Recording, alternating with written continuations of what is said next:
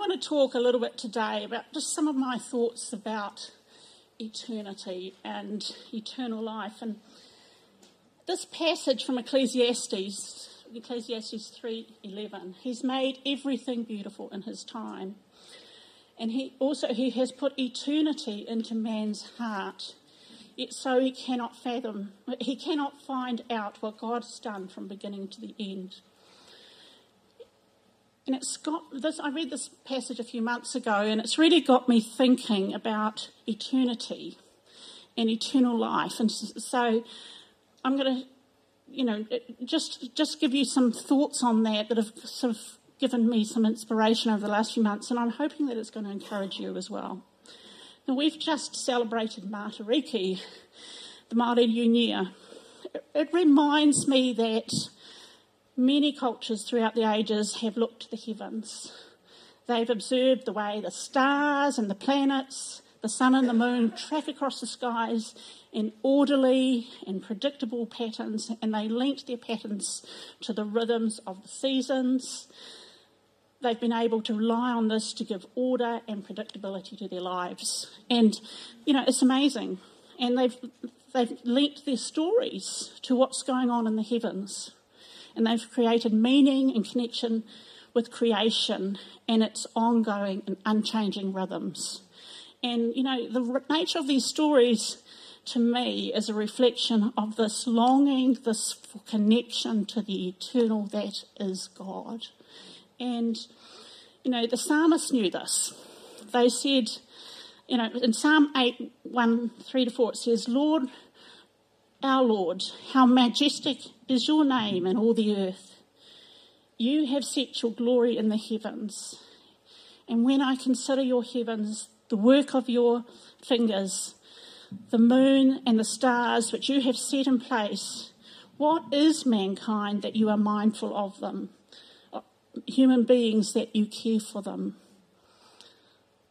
So this search for meaning, for purpose and connection is something that God's built into us as human beings. What's life about? I think King Solomon thought a lot about this. And in Ecclesiastes, where this passage comes from, he talks about the repetitions of daily life, the futility of so many of our endeavours. And he observed the sinfulness and our depravity.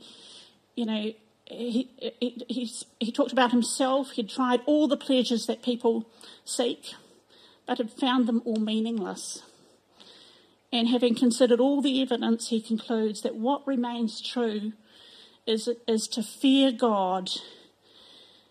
That's to be in awe of God and to keep his commandments.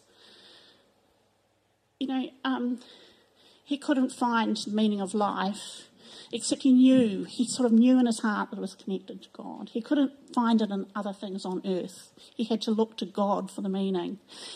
We live in an age of new revelation. And, can we just have up John 1? John 1. I love this passage. It's one of my all-time favourites. But in the beginning was the Word. And the Word was with God. And the Word was God. He was with God in the beginning. Through him all things were made. Without him nothing was made that has been made. In him was life. And that life was the light of all mankind. The light shines in the darkness, and the darkness has not overcome it. And then further down in that same chapter it says, the Word became flesh and made his dwelling amongst us. We have seen his glory, the glory of the one and only Son, who came from the Father, full of grace and truth. We live in this age of this wonderful new revelation. As Christians, we have a wonderful truth that we have found out what God has done from beginning to end. Ecclesiastes, Solomon couldn't fathom it. But but the secret has been revealed. It's no longer hidden. God sent his Son that we might have eternal life. The yearning of our heart is for eternity is fulfilled in Jesus Christ. And, I guess this is the story of the whole Bible, right? It's the eternal truth, but it's the story of the ages. And in 2 Corinthians 4:6, Paul says, "For God, who said, 'Let light shine out of darkness,' made his light shine in our hearts to give us the light of the knowledge of God's glory displayed in the face of Christ." So eternal life, this life of connection to the glory of God, it comes to us through the word of Christ. It is in Christ that eternal life is found, and that we have union with the Creator of heaven and earth. I just want you to think about that. That's just the central truth of the gospel. So in John 17, verse 1 to 3, which I think they'll put up for you. By the way, I'm going to quote a few scriptures. I'm not putting them all up because you can get the passages of the references off me later. But anyway, in John 17, 1 to 3, after Jesus said this, he looked towards the heavens. Now this is sort of his prayer towards the end of his life, and he said, "Father, the hour has come. Glorify your Son, that your Son may glorify you. For you have granted him authority over all people, that he might give eternal life to all those you have given him. Now this is eternal life, that they know you, the only true God, and Jesus Christ, whom you have sent."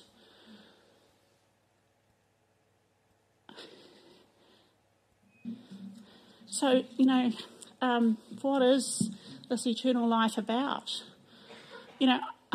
I found it helpful to think about what eternity is.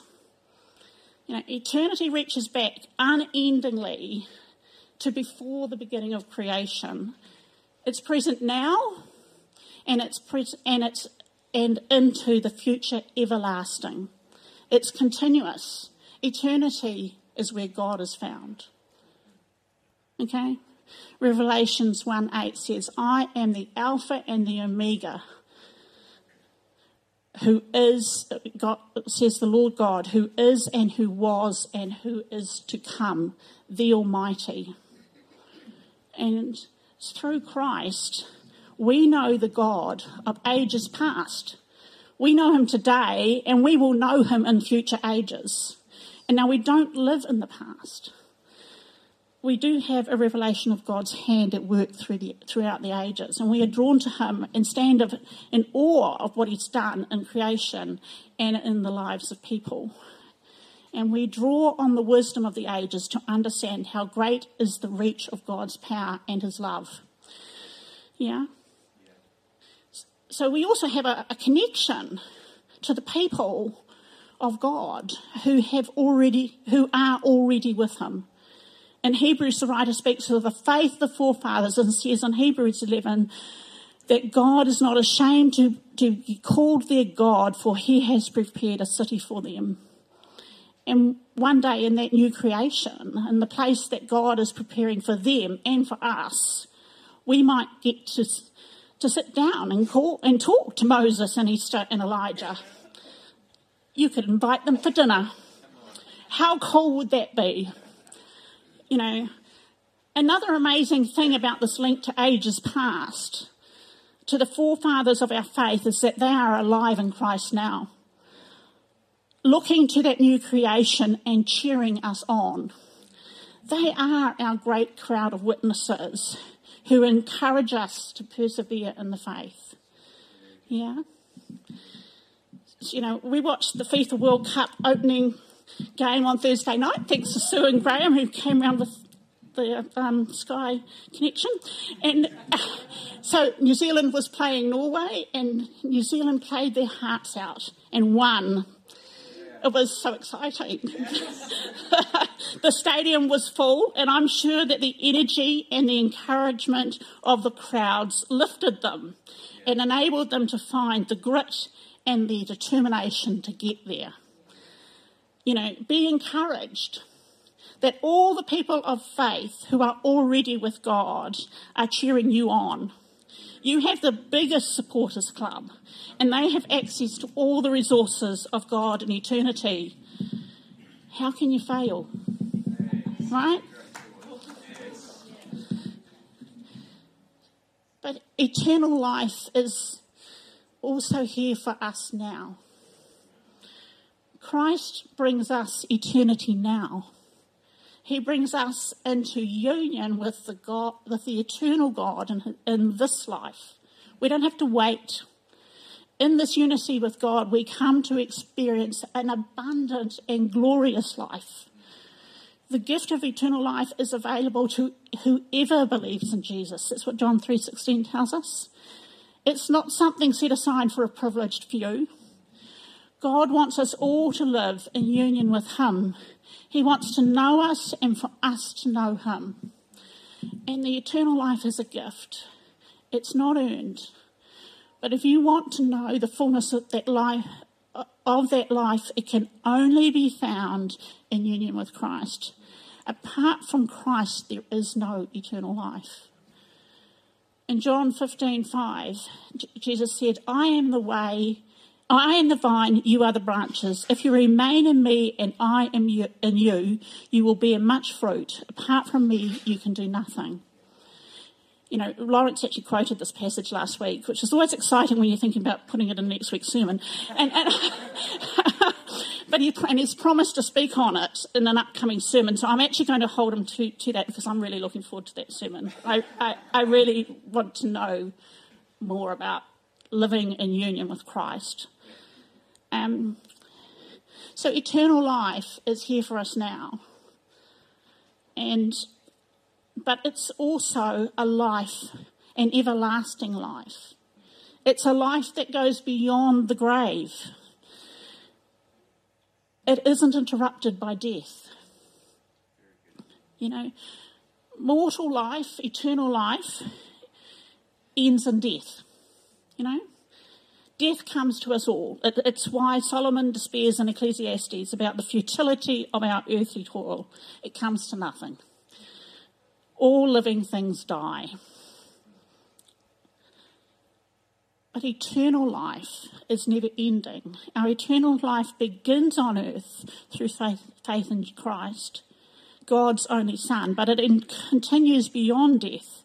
Christ has conquered death. Right? In John chapter 12 tells the story of Lazarus. After the death of Lazarus, Jesus was talking to Martha, who's grief-stricken by the death of her brother. And Jesus said to her, that's Martha, I am the resurrection and the life. The one who believes in me will live, even though they die. And whoever lives by believing in me will never die. Of course we know that Jesus did go on with great compassion towards Martha and Mary to restore Lazarus' mortal life. But the real comfort that he offers is that the end of our mortal life is not the end of our life in him. So eternal life is a life that connects us to the ages past. It's a life that is for the here and now, but it's also our life that's for the ages to come.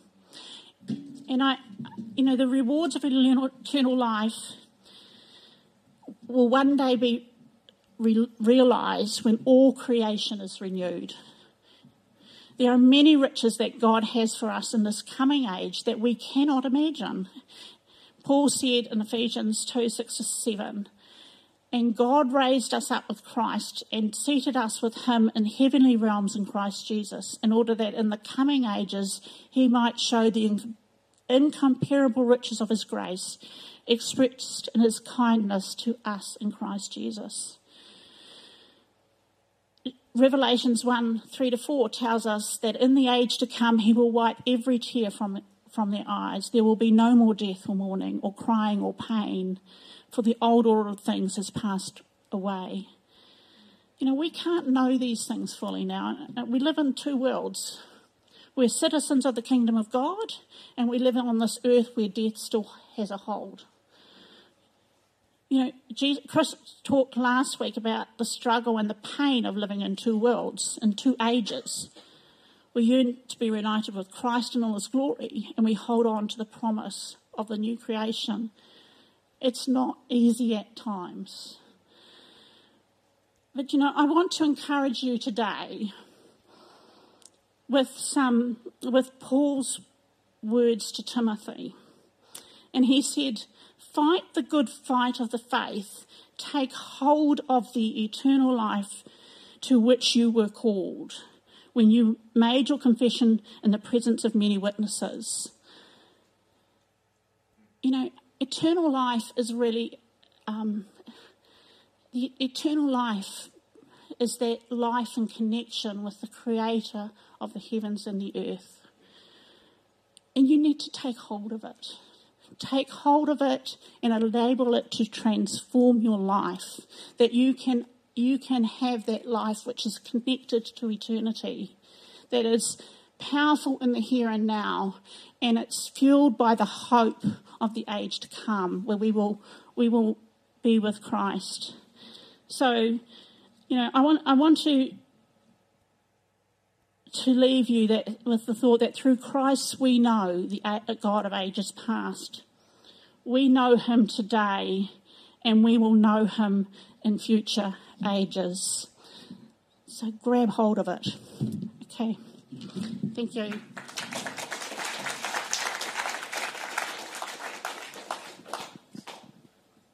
Woohoo. Thanks, Jackie. That was, I'm inspired. I particularly love that picture. I had the privilege on Friday night of going to Wellington and watching some football live.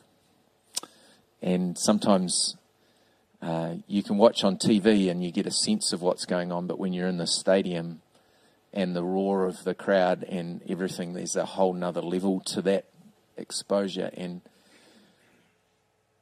that idea that you and I just captured my imagination, the idea that we're standing in the middle of a crowd of everyone who's gone before us. And they're cheering us on. I just think that's an incredibly powerful imagery. There's sometimes in this life where we get to a space and we feel like we're the only ones and we're alone. Yeah, has anyone felt that before? You're in those moments sometimes where you feel alone, where you feel lonely, where our humanity begins to rise and we go, I'm on my own. And just that idea right now of the fact that you're never alone, not just because God is with you all the time, but there is also a great cloud of witnesses who are cheering you on right now. Because there are moments in this journey where God feels like he's a long way away. Has anyone ever experienced that? If you haven't, let me just say that at some stage in your journey you'll probably feel that. It's not true, but you will be feeling that. Because God never leaves us or abandons us, but sometimes we feel like he's a long way away. In those moments, that scripture out of Hebrews chapter 11, we have a cloud of witnesses who are cheering us on. In this life, for the next life. If you're here this morning and, Jackie spoke about the idea that eternal life starts in this life when we connect with Jesus. When we make a decision, a choice to say, Jesus, I need you in my life. And if you're here this morning and you've never made that commitment, that decision, then I want to encourage you that if you're to experience what it means to be human fully in the way that God designed you, it starts with that decision, that choice of saying, Jesus, I need you in my life. I want to have that relationship with you that Jackie was talking about that initiates my understanding of eternal life and my journey towards eternity with you. And so if that's you this morning, I want to encourage you, please don't leave without having spoken to someone about that desire, about that need, because we'd love to introduce you to Jesus and to help you make that connection. It's a really, really, really important thing, so I implore you to do that.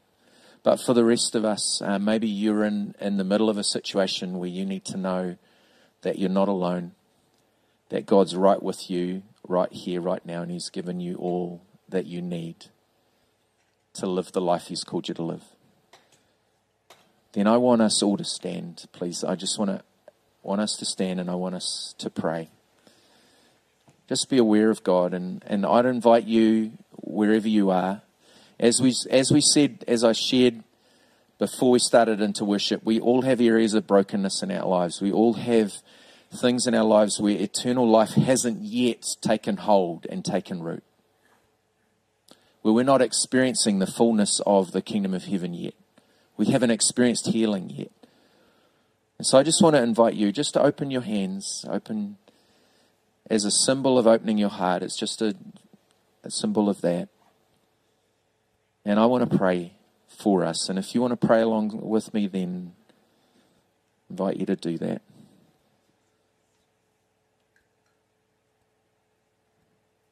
Father, the creator of the heavens and the earth, we're aware of you right now.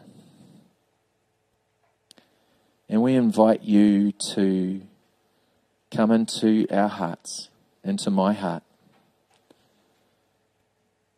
to bring eternal life into those areas that are currently beset by sin and death, that are hurting, that are broken, that you would bring your life, you would bring your healing.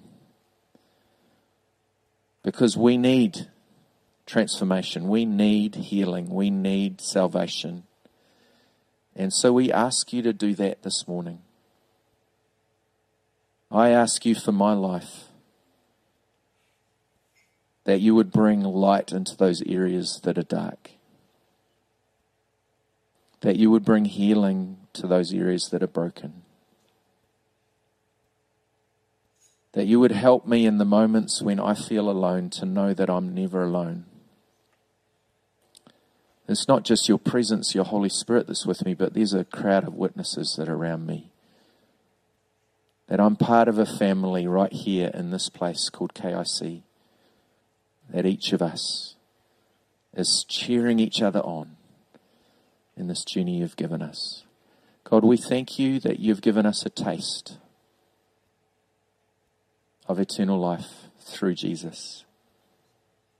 Help us to live out of that more and more as we journey our day-to-day lives, I pray. And everyone said, Amen.